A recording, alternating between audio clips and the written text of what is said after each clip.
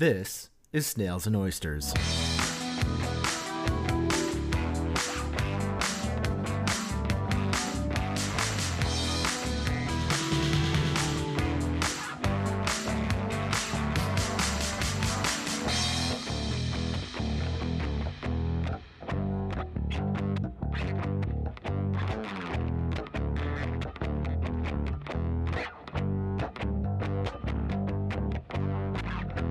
You know what I realized?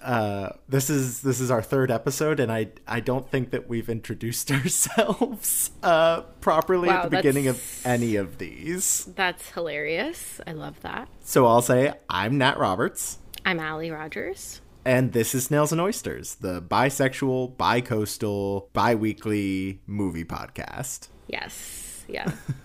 How are you doing, Allie? I'm doing good. I've been really social. Ooh. Yeah, because I've been all vaccinated, and it's been nice, and the weather's really good, although apparently we're getting a warning in Brooklyn until 10 p.m. of an ominous thunderstorm warning.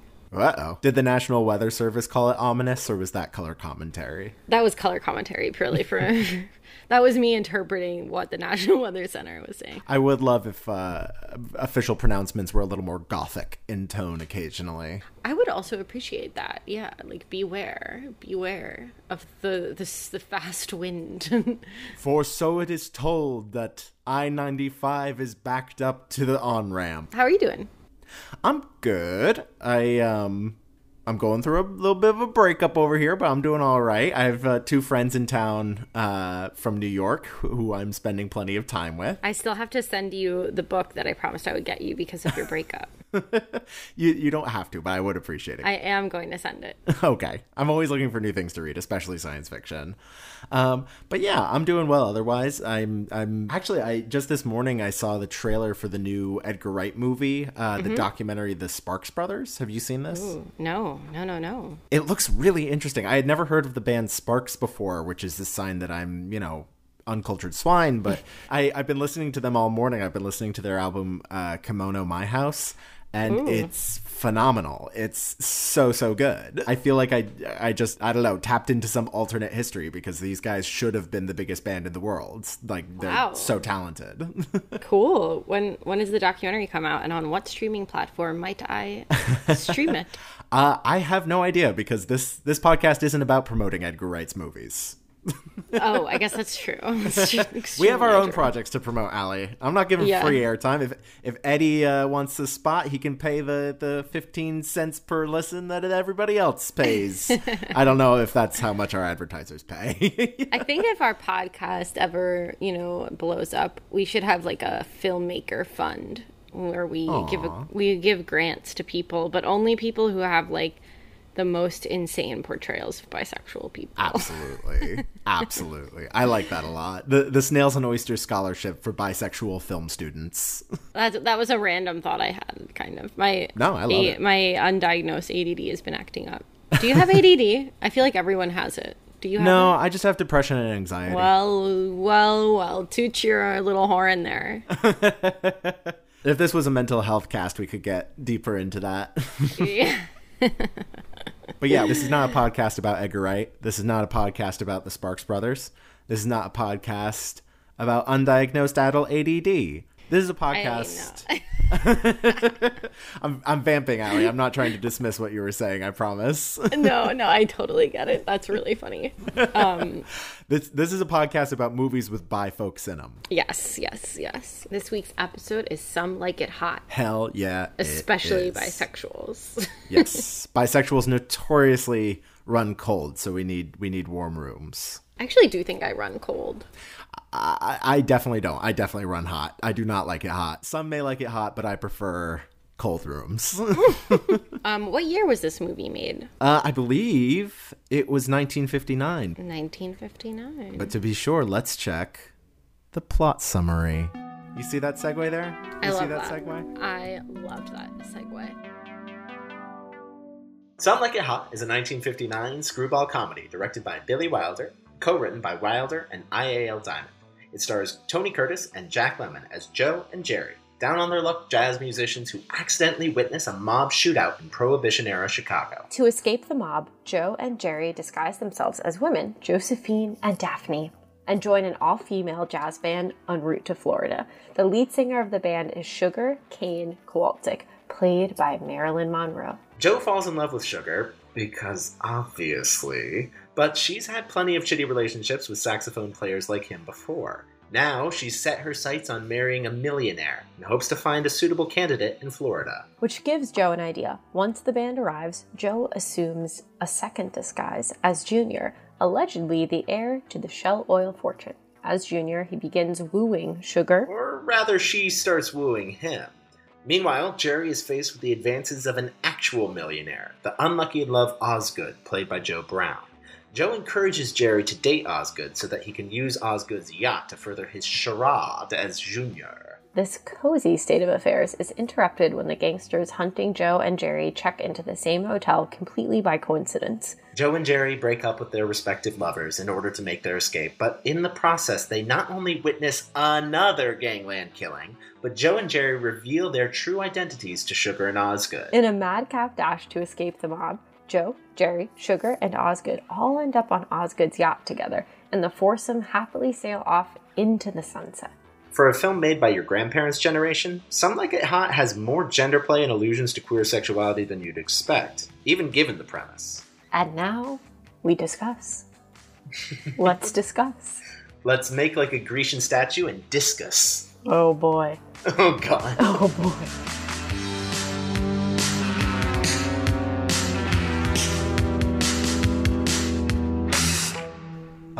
I know you start every week, but I want you to start this week because this movie is new to you and it's old hat for me. So I want to hear what you think before I say what I think. Okay. It was such a treat. I loved it. It was like, it's so funny. I definitely had experienced like resistance to black and white movies. Interesting. Like when I first start watching them, there's something about it where I'm like, is this fun? Which I feel bad about because I'm also a total like film snob in a way, but then I'm just kind of like, black and white movies, maybe don't put this in the podcast because it makes me sound uncultured.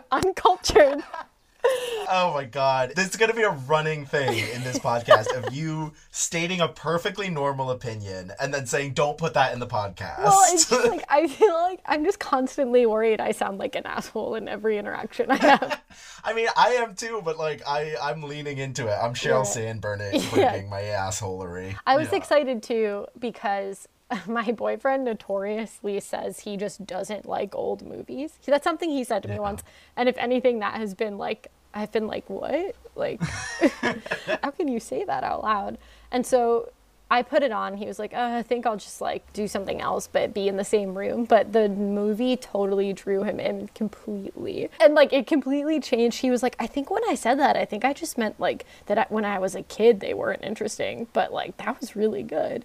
But yeah, basically with black and white movies, it just takes me longer to sink in. But once I'm in, I'm so happy because especially with these older movies, I just feel like the scripts were so tight. Yeah. So like fun and like funny and lots of like puns and like callbacks. They just feel so complete, you know? Yeah, absolutely. Like it really feels like they weren't scared to sound written. You know, like they weren't scared to have double entendre and wordplay and things like that. Yeah. Whereas now I feel like people feel like you have to do a wink and a nod at that, and it makes it less funny. It makes it less fun. Like, it's fine to heighten language. It's fiction. Totally. They just feel really, like playing with language, and there feels like such a like love of language there, you know. Absolutely, especially with Billy Wilder, who co-wrote and directed this one, Some Like It Hot. We should probably say the names of the movies more. Oh god, yeah, this is Some Like It Hot. Yeah. Anyway, but no, like Billy Wilder, I mean, he's undisputed one of the greatest screenwriters of all time, which I realize like is a pretentious thing to say, but it's true. Well, I have to be honest, I couldn't tell you who he is or what else he's done. That's the crazy thing. He's one of those people where other screenwriters know and love and worship at the altar of Billy Wilder, but like even like other people in the industry who just aren't specifically nerdy about black and white comedy, people who aren't nerds about that particular era of film don't know who he is at all, which it's not depressing to me. If anything, it makes me jealous that you get to see his movies for the first time. No, it felt really special, and it felt like as I was watching it, I kind of got this feeling of like I would watch everything that this guy wrote. Like, it's just that enjoyable. There's just so much pure like pleasure in it, you know? And what's so strange is that he was so versatile, and so like when he's doing a comedy like Some Like It Hot, it's pure fun, pure joy. But then he also wrote so many great dramatic and cynical films like Sunset Boulevard and Double Indemnity, which are some of the like darkest depictions of human depravity from that era. Really? Yeah. But still with that sense of like empathy for even the worst of the characters. So he's a fascinating writer. We need to focus because I could do this entire podcast about The Apartment if we're not careful. Okay, I'll keep you on track. But I'm so glad to hear that you liked it though. Is because I was worried that like some of the elements, it's not that they haven't aged well, it's just that they're a portrait of the period and like But I think I really enjoyed that. Like, I enjoyed so much of it was like, because also, when was it written? Like, I believe let me double check, but I think it's 1959. Yeah, 1959. And it's set in like the late 20s, right? Yeah, it's set in like Prohibition. Yeah, period. well, I just like found watching it really interesting because I was like, it's crazy that like, to me, the 50s doesn't feel terribly far away because it feels like part of my family's life. You know, like that's when my aunt grew up, was like, she was a teenager in the 50s, you know. But like the late 20s feels impossibly far away. And there was something about the time period and realizing that this movie in the 50s that was writing about the 20s, they weren't looking back that far, really. And yet it feels like such a totally different world because of Prohibition. And I just think because of like some of the advances in technology and stuff. That's interesting because like I remember watching this in like high school when I first saw it, and I didn't even think of it as a period piece. I was just like, oh, it's black and white, it's about Prohibition, it was probably made in Prohibition. Like I didn't think about it at all. And so it's, for me, it's the weird experience of being like, oh, this is someone who I look back on looking back. Yeah, exactly. Yeah, it's like kind of like 2 degrees. Yeah, so it's as far back for them as Lady Bird is for us today. Like it's recent memory, but it's not like it's not contemporary. Right. But I loved all the details, and I guess I kind of trust that they were somewhat accurate, you know, even though it wasn't like strictly like a period piece, but like I don't know, just like I loved the details of the train. Yeah. The train felt so different from any train I've ever been on. I mean, this isn't related to sexuality at all, but it's just like that train. We'll get to the sexuality stuff. The train. Yeah, I don't know. I just really, really liked it. I really liked every part of it. Yeah. What I like that it's also sort of like in a tradition of Twelfth Night and As You Like It and Victor or Victoria, of gender-bending comedy that isn't... The cross-dressing aspect isn't meant to make fun of anyone. It's just like... It's more about making fun of the norms themselves than the characters participating in it or people who don't fit those norms. Yeah, I found that too, because I was worried. I like looked up a little description before watching it, and I was like, oh man, I hope this isn't mean, you know? Yeah, and totally. It's really not mean at all, and it's really like, if anything, it's just really goofy.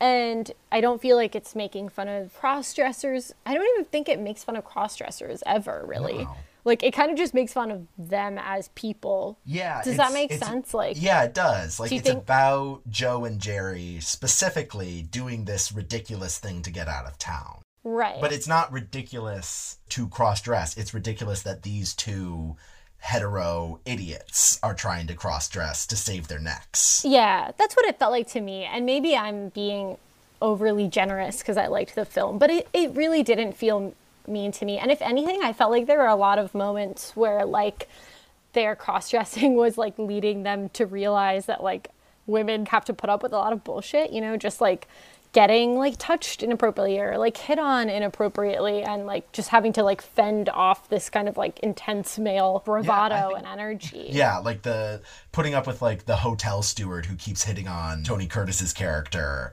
like even though he is very clearly not interested in him, and being like, where does he get the gall to talk to me like that? Yeah. I think that's one of the strongest aspects of the film, is that, like, especially Jerry's arc, Jack Lemmon's character, who goes from lasciviously drooling over every woman he sees to falling in love with a guy and, like, adopting a much more compassionate, nuanced persona for himself. Yeah, totally. And I thought Jack Lemmon was so good. Comedy or drama, Jack Lemmon is so good. He was like another element to the movie where I was like, I would watch anything written by this screenwriter and I would watch anything he was in. Just because like his energy, it just felt so up. Like such high energy, but so focused and like so fun and engaging to watch. Like, man, I really just loved it. I also just like, he could go from 0 to 60 so easily. And he's so credible doing it. Like, it never feels like he's going for a laugh. It always feels like he's just desperate in the situation that he's in. Exactly, yeah. God, you need to watch The Apartment, because Jack Lemmon stars in The Apartment and Billy Wilder wrote The Apartment. Oh, I mean, I'll just totally watch it like any day now. Also, Marilyn Monroe is so good. She is so good in this movie. She's playing the character Sugar Cane, but she's also playing the persona of Marilyn Monroe, but they work together and neither of them are really her, like biographically speaking. Totally. But she's so good at, like, I don't even know how to describe it, like playing herself without ever falling into a caricature of herself. Yeah, it feels very meta and very playful. And she's just so, like, I don't think I'd ever really seen her in a movie full length. Like, I think I'd seen her in, like, clips. Obviously, I'd seen photos of her. But it's, like, watching her in a movie, I'm just like, the photos don't do her justice in a way. Absolutely not. Because she's so charismatic. Yeah, she, like, photos reduce her to, like, a postage stamp. Like a Norman Rockwell painting. Yeah. But, like, her acting is just so vivacious. I think is like you can't even describe it with like modern parlance. You have to go back to like 1950s words to describe her. I will say, I think you can just say she's such a babe.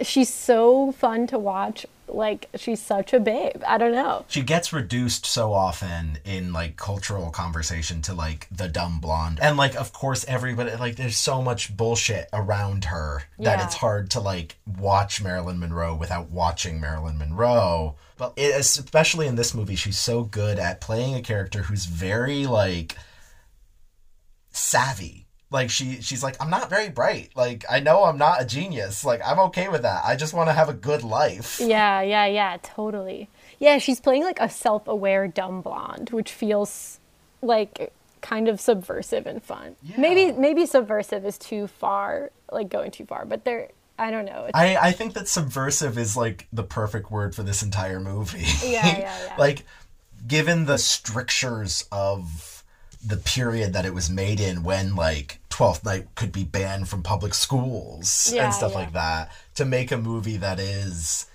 so queer coded, like openly queer coded throughout, is really like bold, and especially to do it without, you know, wagging a finger at it. Yeah, and to do it very like, it feels very subtle too. Like it's Absolutely. I guess it's like it's not subtle explicit. and not subtle. I don't know. Like there's something very not subtle about, like, you know, we made a movie about two men who like cross-dress and then like basically like fall in love. One falls in love with a man, one falls in love with a woman. But then at the same time, it's like, I don't know. It's told through implication so much. That's absolutely true. What I love is that when Jerry, Jack Lemmon's character, says that he's going to marry Osgood, like Tony Curtis as Joe, like he tries to talk him out of it, but none of his concerns are like, it's wrong or it's gross. It's like, there are laws against it. There are conventions against it. It's just not done. Is the strongest he comes in against it. Like, it's just not something that people do,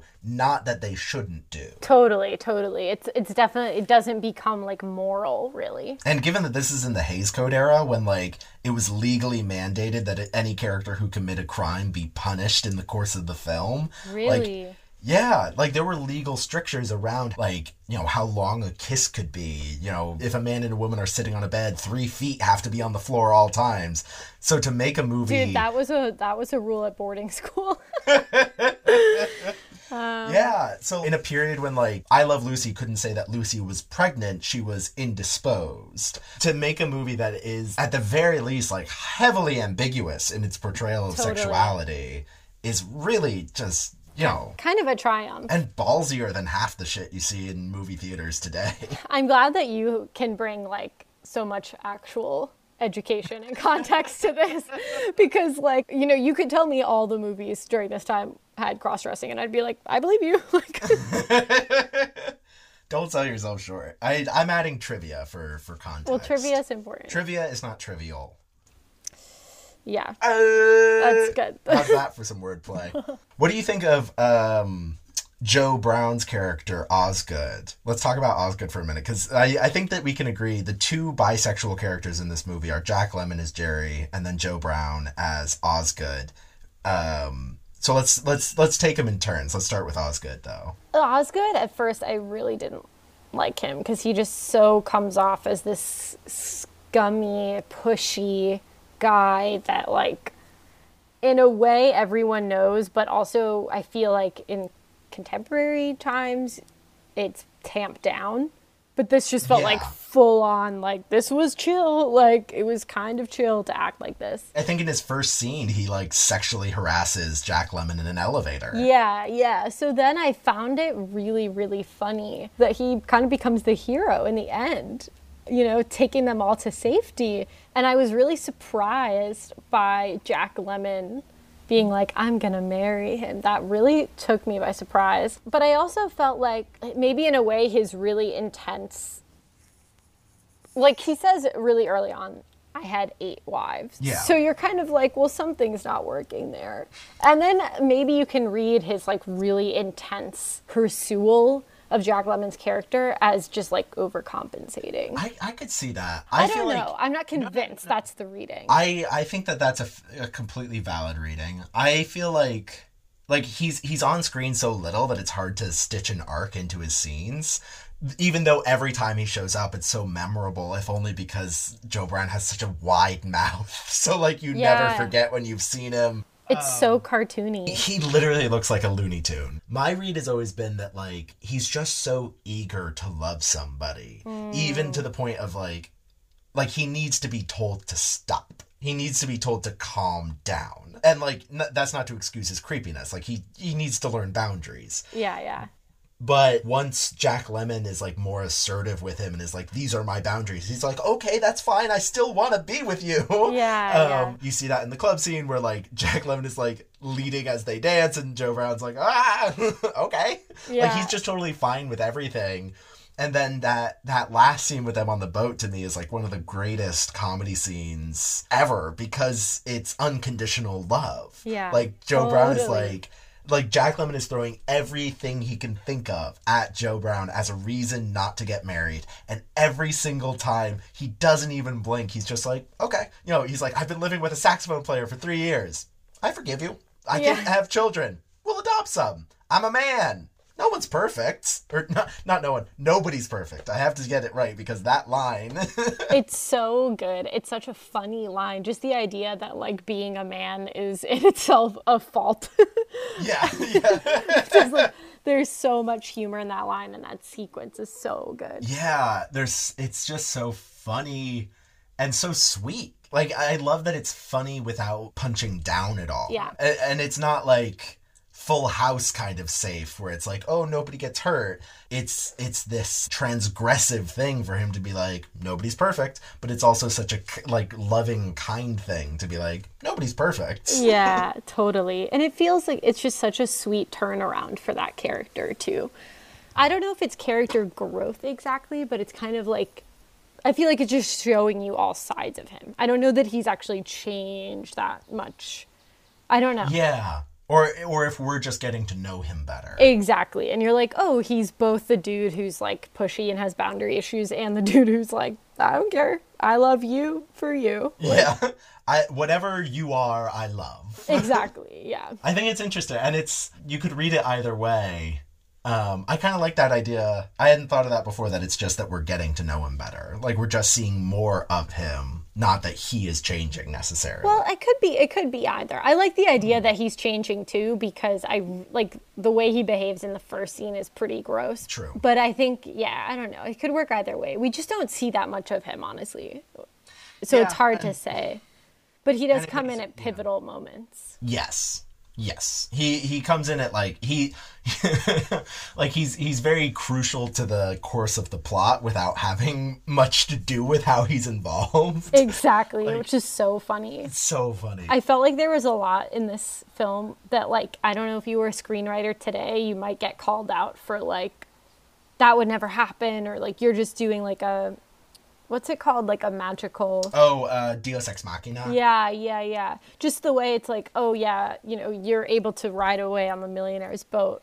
Or just the way that, like, when the other guy, what's his name? I'm so bad at names. Tony Curtis. Tony Curtis, when his character is dressed up as a millionaire on the beach, and then the beach ball just happens to get, like, thrown his way. I just felt like there was a lot of really beautiful stuff like that just totally worked and was great, you know? It didn't seem corny or goofy. It was just like, this is the world of the film, and of course that would happen. Yeah, whatever will lead to the most ridiculous situation. Like, or the fact that the mobsters have their lovers of Italian opera convention at the same hotel that they happen to be hiding out at. Ludicrous, but it's so funny, so it doesn't matter. You know what's so funny is, like, in this movie that features these, like, cross-dressing men, I felt like if you could label any of it offensive, it's the portrayals of Italians.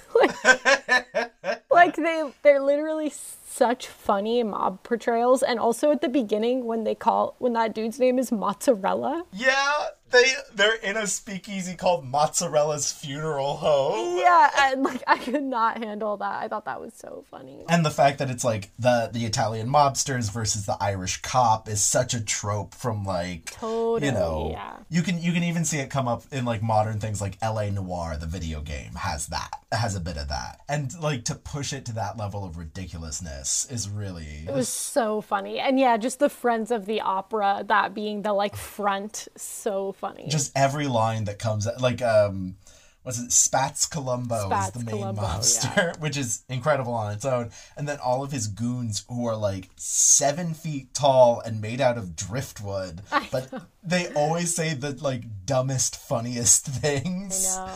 Like, down to, like, when they're in the bar in the first scene and, like, the cop smells their drink and one just goes, buttermilk. Yeah. So funny. Also, I've never heard of anyone drinking buttermilk. That's something I've only ever known as, like, a baking ingredient. Let's talk more about Jack Lemmon's character Jerry and how and specifically his sexuality in the movie. So it's funny because it is, like, in the beginning of the movie he is so obsessed with the women, like when he gets on the train and he's like calling them all these, like, names related to food where I'm like, yeah. Enough. I know that's the part that is the hardest to watch today. I feel like when he's being like, you know, pastry and butter and things. And yeah, it's just like, please stop. And, like, you're meant to groan at it, but these days it feels even worse than it would have at the time. Yeah, it feels weird. It's, like, weirdly both, like, too wholesome and extremely gross. Like, it's like, yeah. Just say you want some pussy, dude. Like, enough. Yeah, I just thought his character arc was so funny, and honestly, I found it really unexpected, but also just kind of endearing, because he just kind of gets used to being a woman in a way. I feel like he starts to enjoy it and, like, really inhabit it in a very, like, sweet way, and you're just like, yeah, dude. And then, like, it seems like I didn't totally understand them falling in love, because I felt like during all the tango scenes, his character seemed grumpy. But then again, so like Joe Brown does too, because like they're dancing all night, so they both look a little frazzled. Totally, yeah. But then when he's like, oh yeah, like I'm gonna marry this guy, and he's like so into it, and this is like, I feel like one of the best scenes that shows his like comedic hyperness but also concentratedness, where he's like with the marachas and like, yeah, when he's like lying on the bed playing the maracas. Yeah, it's so funny and so like cute. Like it's really honestly endearing, because you're like, oh, this is kind of how people feel when they meet someone they really like, but also it's so goofy given the context, you know. Yeah, exactly. And like the fact that they're in love isn't made fun of. It's the situation around the fact that is. Like that they're on the run from the mob, that he's pretending to be a different gender. All of this stuff on top of it is the comedy part. Yeah. And I was really like happy with how that scene unfolded, because I think I expected him to snap out of it and then feel shame, or have his friend be like, you're not a queer, you know? Yeah. But like, it's nice because he doesn't really snap out of it. He just kind of towards the end is like, oh, I'm a boy, but he doesn't ever experience any like weirdness or shame. He's more just like, how do I make this work almost? It feels logistical. Absolutely. Like, it feels more like a, you're right scene, rather than a, oh God, what have I been doing? Which it would, like, you know, there are comedies today that would do that sort of broad, you know, I'm thinking of like the Adam Sandler school of comedy. Not to diss what anybody else likes, but like that scene plays out so nicely, because there's even the moment when they're packing up and like Tony Curtis has his moment of like, he finds the hat that he wears as the millionaire and he thinks about it and he's like, oh, it's so sad, and he puts it away. And then like Jack Lemmon finds the maracas and he's like, he like plays them once and he's like, ugh, but no, I can't, so he puts them away. And it's like treated the same pretty much. Like both their broken hearts are treated the same in that scene. Even just like when he's talking about like, oh, I have to give the bracelet back, you know, like it's just really sweet. There's just so much sweetness in this film. I actually like found his love story sweeter than what's his name? Tony Curtis. Because I actually like that was actually the love story that gave me the most anxiety. I found his like lying to her, I was like, this really stresses me out and feels bad. And then it was only in the end when like she realizes what's been going on and she isn't upset that I'm like, whew, okay. Yeah, I get that for sure. Similar to last week's movie, Portrait of a Lady on Fire, I always get really stressed when like a love story involves some sort of contrived lie that one is telling to the other. Like It freaks me out and it makes me uncomfortable. But I always enjoy it more when the lie isn't the focus, you know? Like what balances it out is that Marilyn Monroe doesn't care in the end. She's like, whatever. Yeah, and that I feel like that her realizing that is so tied up in him kissing her as Josephine. Yeah, that she sort of like coalesces him into one person. Mm-hmm. Like she's seen him as Josephine, the saxophone player, but like removed from her sexual preferences. Mm-hmm. But then she sees him as, you know, Junior the millionaire, who like very much is in her wheelhouse of sexual preferences. But then like that moment when he kisses her on stage dressed as a woman, but like still just so in love with her that he can't leave without saying goodbye, then like suddenly he's one person and she loves that person. Yeah. And it's funny because as that happens, it is kind of two different sets of like lies coming together. So it's kind of funny, but it's almost like she is just there. Yeah, it doesn't matter because she like somehow is like, I know his true essence as being one of the shitty saxophone players I usually date. Yeah.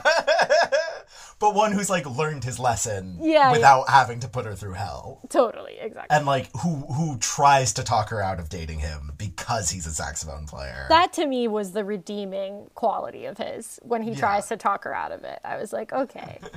And it also helps that like the second thing I was going to mention is it helps that she's kind of lying to him too when he's Junior the millionaire, that she is pretending to be rich too when she's talking to him. Totally, yeah. Pretending to be part of that jet setting set. She is also lying to him, which doesn't make it better, but like... No, you're right. They're kind of playing each other. And that part to me was really funny because I went to Bryn Mawr.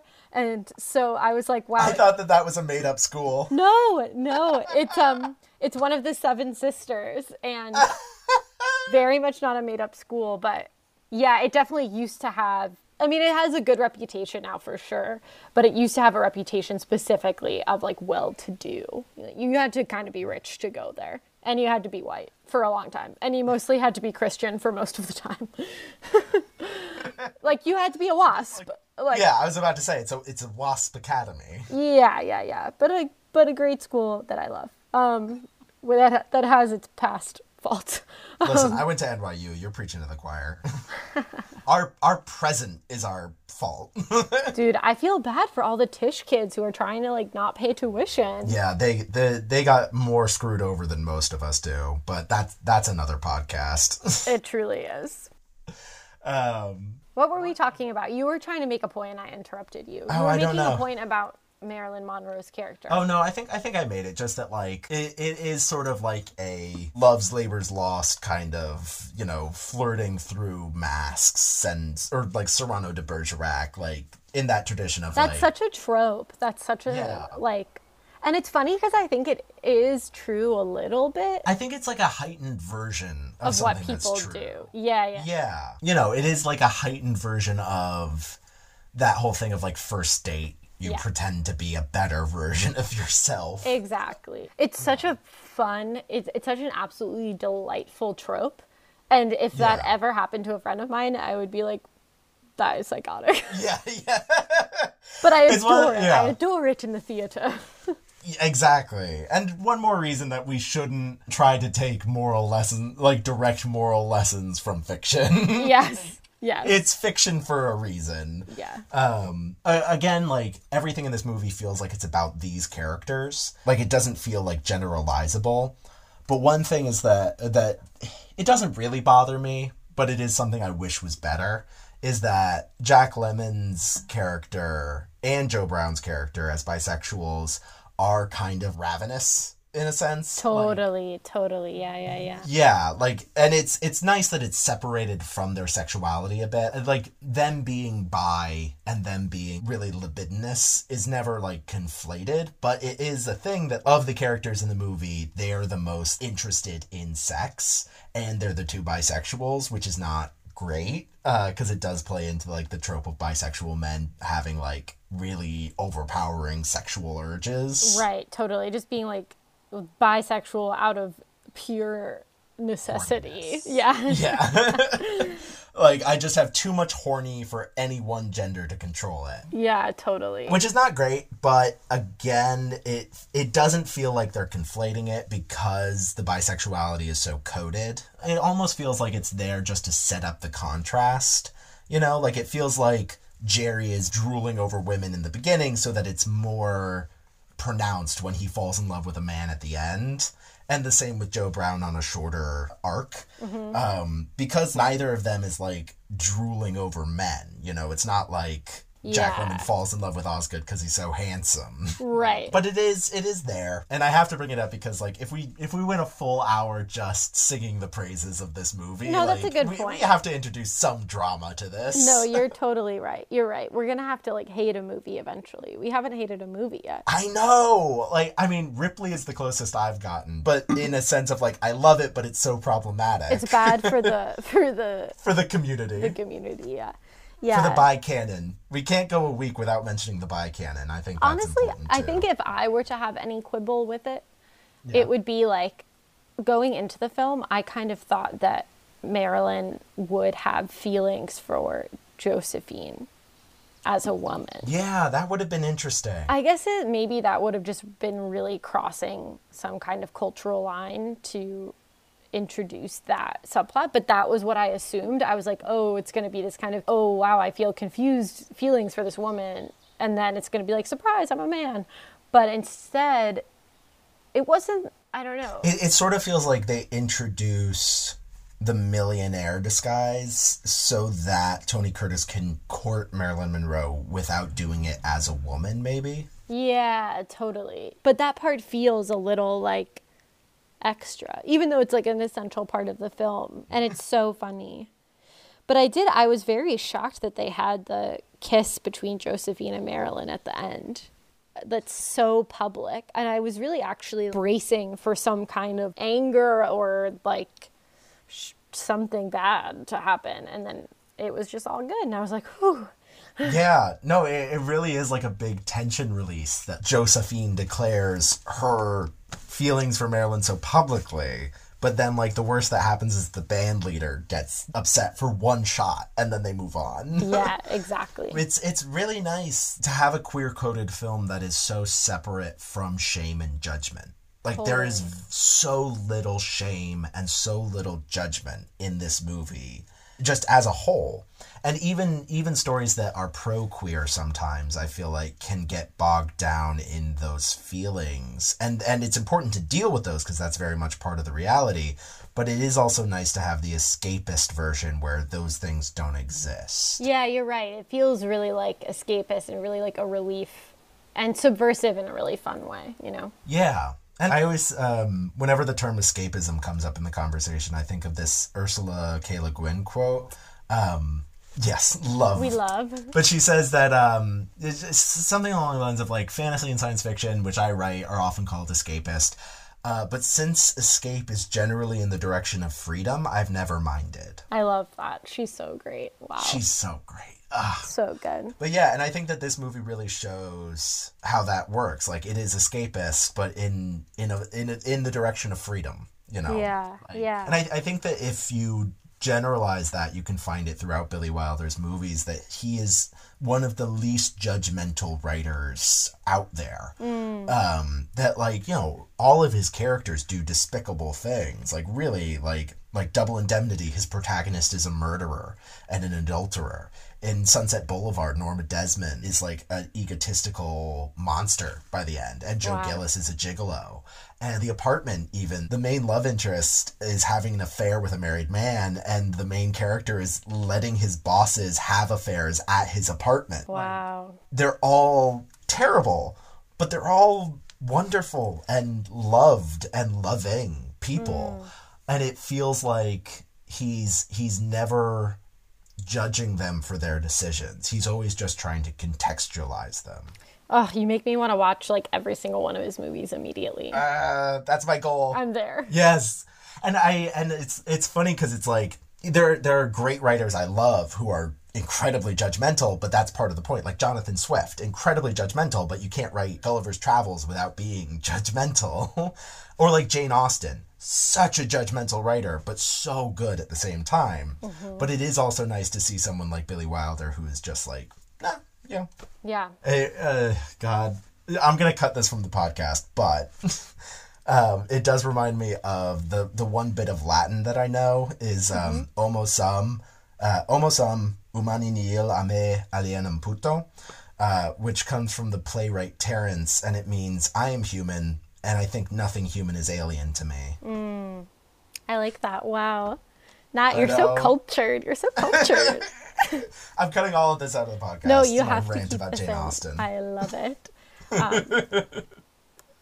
Crazy. I love that the mob story even comes back. I did not see that coming at all. I was like, the mob is gone now. The mob was setting up the beginning of the film. Then they come back. We suddenly are sucked into this entire storyline of the mob and feeling empathy. Like, I was feeling literal empathy of being like, it's sad that like that toothpick guy died because he was clearly this dude's friend and choir mate. Like, and then like all of a sudden the look on this guy's face as he realizes something's up with that birthday cake. And then he's like, that whole scene, I was just like, what? Like, we are doing a whole other movie now, but it totally works and I loved it. It's crazy how well it works. Like, it shouldn't work at all that, like, there's like these mob story parentheses around the movie. They feel completely separate from what the movie is about, but they still, like, work. Like, there's like real drama and tension in the scene when like Spats Columbo is about to be killed, even though his name is Spats Columbo. This is ridiculous. Yeah, and he's about to be killed with the birthday cake, essentially. I know. Yeah, it's so good. One thing I want to call out that I caught this time that I hadn't before is like when they're putting, for context for the viewer, it's a birthday cake that normally, like, you know, it's one of those big birthday cakes that, like, a stripper would pop out of or something. But instead, it's a man with a Tommy gun who's going to pop out and kill somebody. But when they're putting the guy with the gun into the cake, the guy who's, like, putting the thing on top says, "Try not to ruin the cake. I promised my kid I'd bring a slice back." so good. Such a banal comment. Before you go to, like, murder 5 people. And also, like, did he tell the kid what was going to happen with the cake? Like, what's happening? Also, which part of it is a real cake? I know. To me, it looked completely fake. Oh, man. All right, let's play a game of marry, fuck, kill, and then head out. Okay, obviously need to marry Marilyn Monroe if she's in the running. Wait, let's pick our 3. Okay, sorry. Marilyn Monroe. Marilyn Monroe.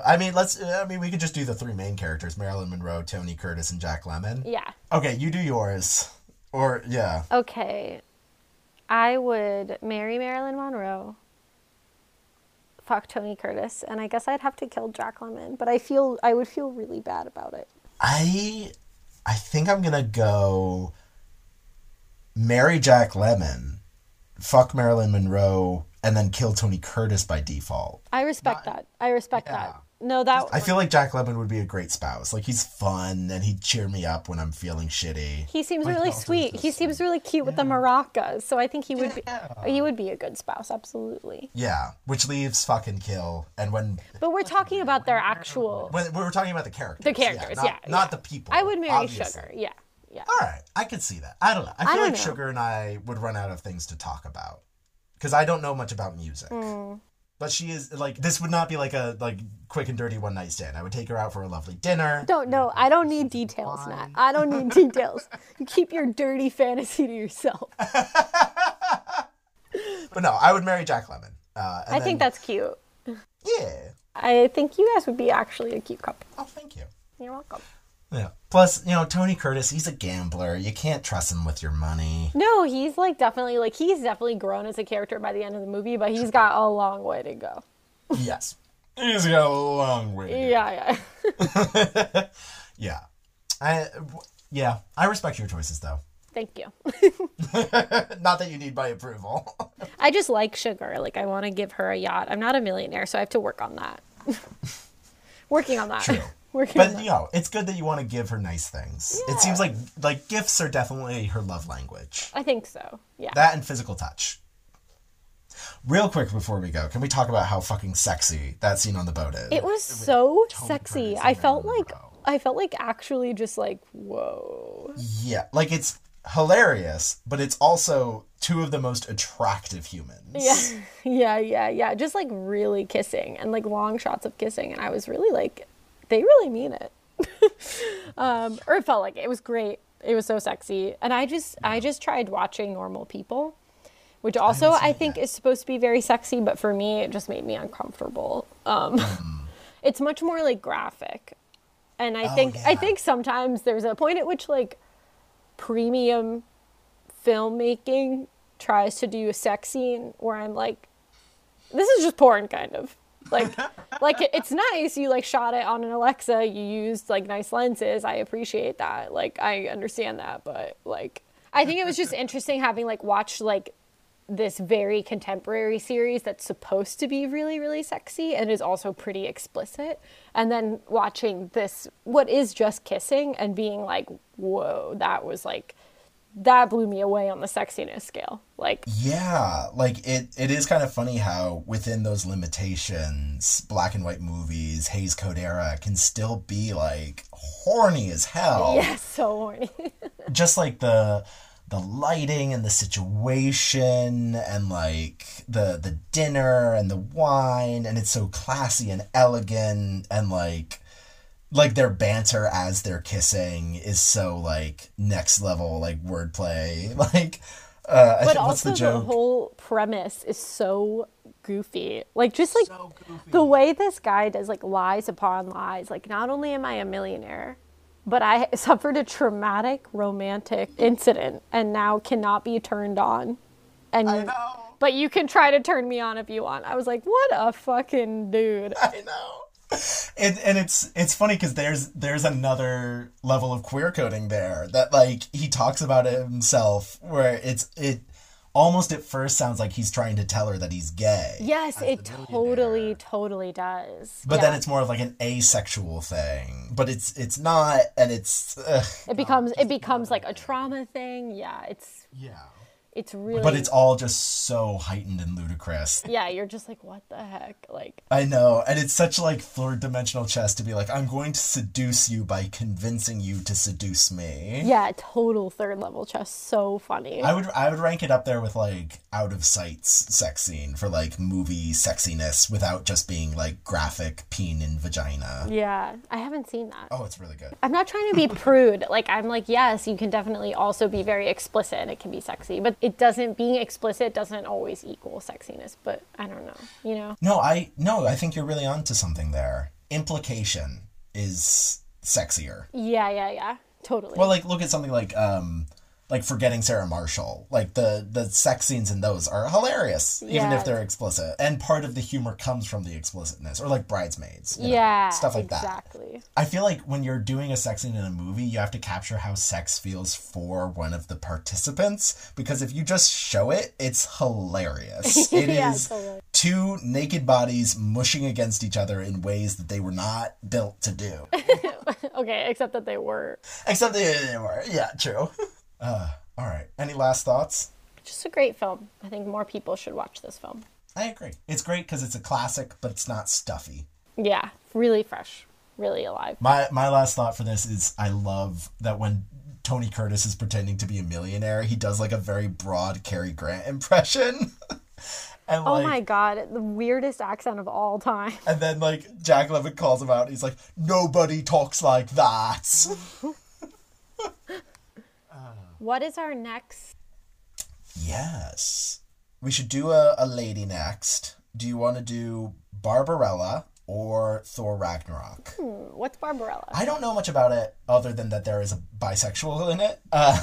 It's some kind of 1960s counterculture sci-fi about like a future where no one has sex, but everyone has sex. Okay, I want to do that. That was all right. easy. We'll do Barbarella next. I've heard it's garbage, so we may finally have a movie that we hate. I love it. I'm glad. We need variety. We're definitely being too kind. Yes. Though, to be fair, like, we've chosen some pretty good movies so far. Yeah. We need to get into some, like, insulting portrayals at some point. Yeah, no. We need to roast. Yes. And we need to get our feelings hurt and get angry. Yeah. Cool. Cool. So, see you then. Yeah, see you soon. Talk to you soon.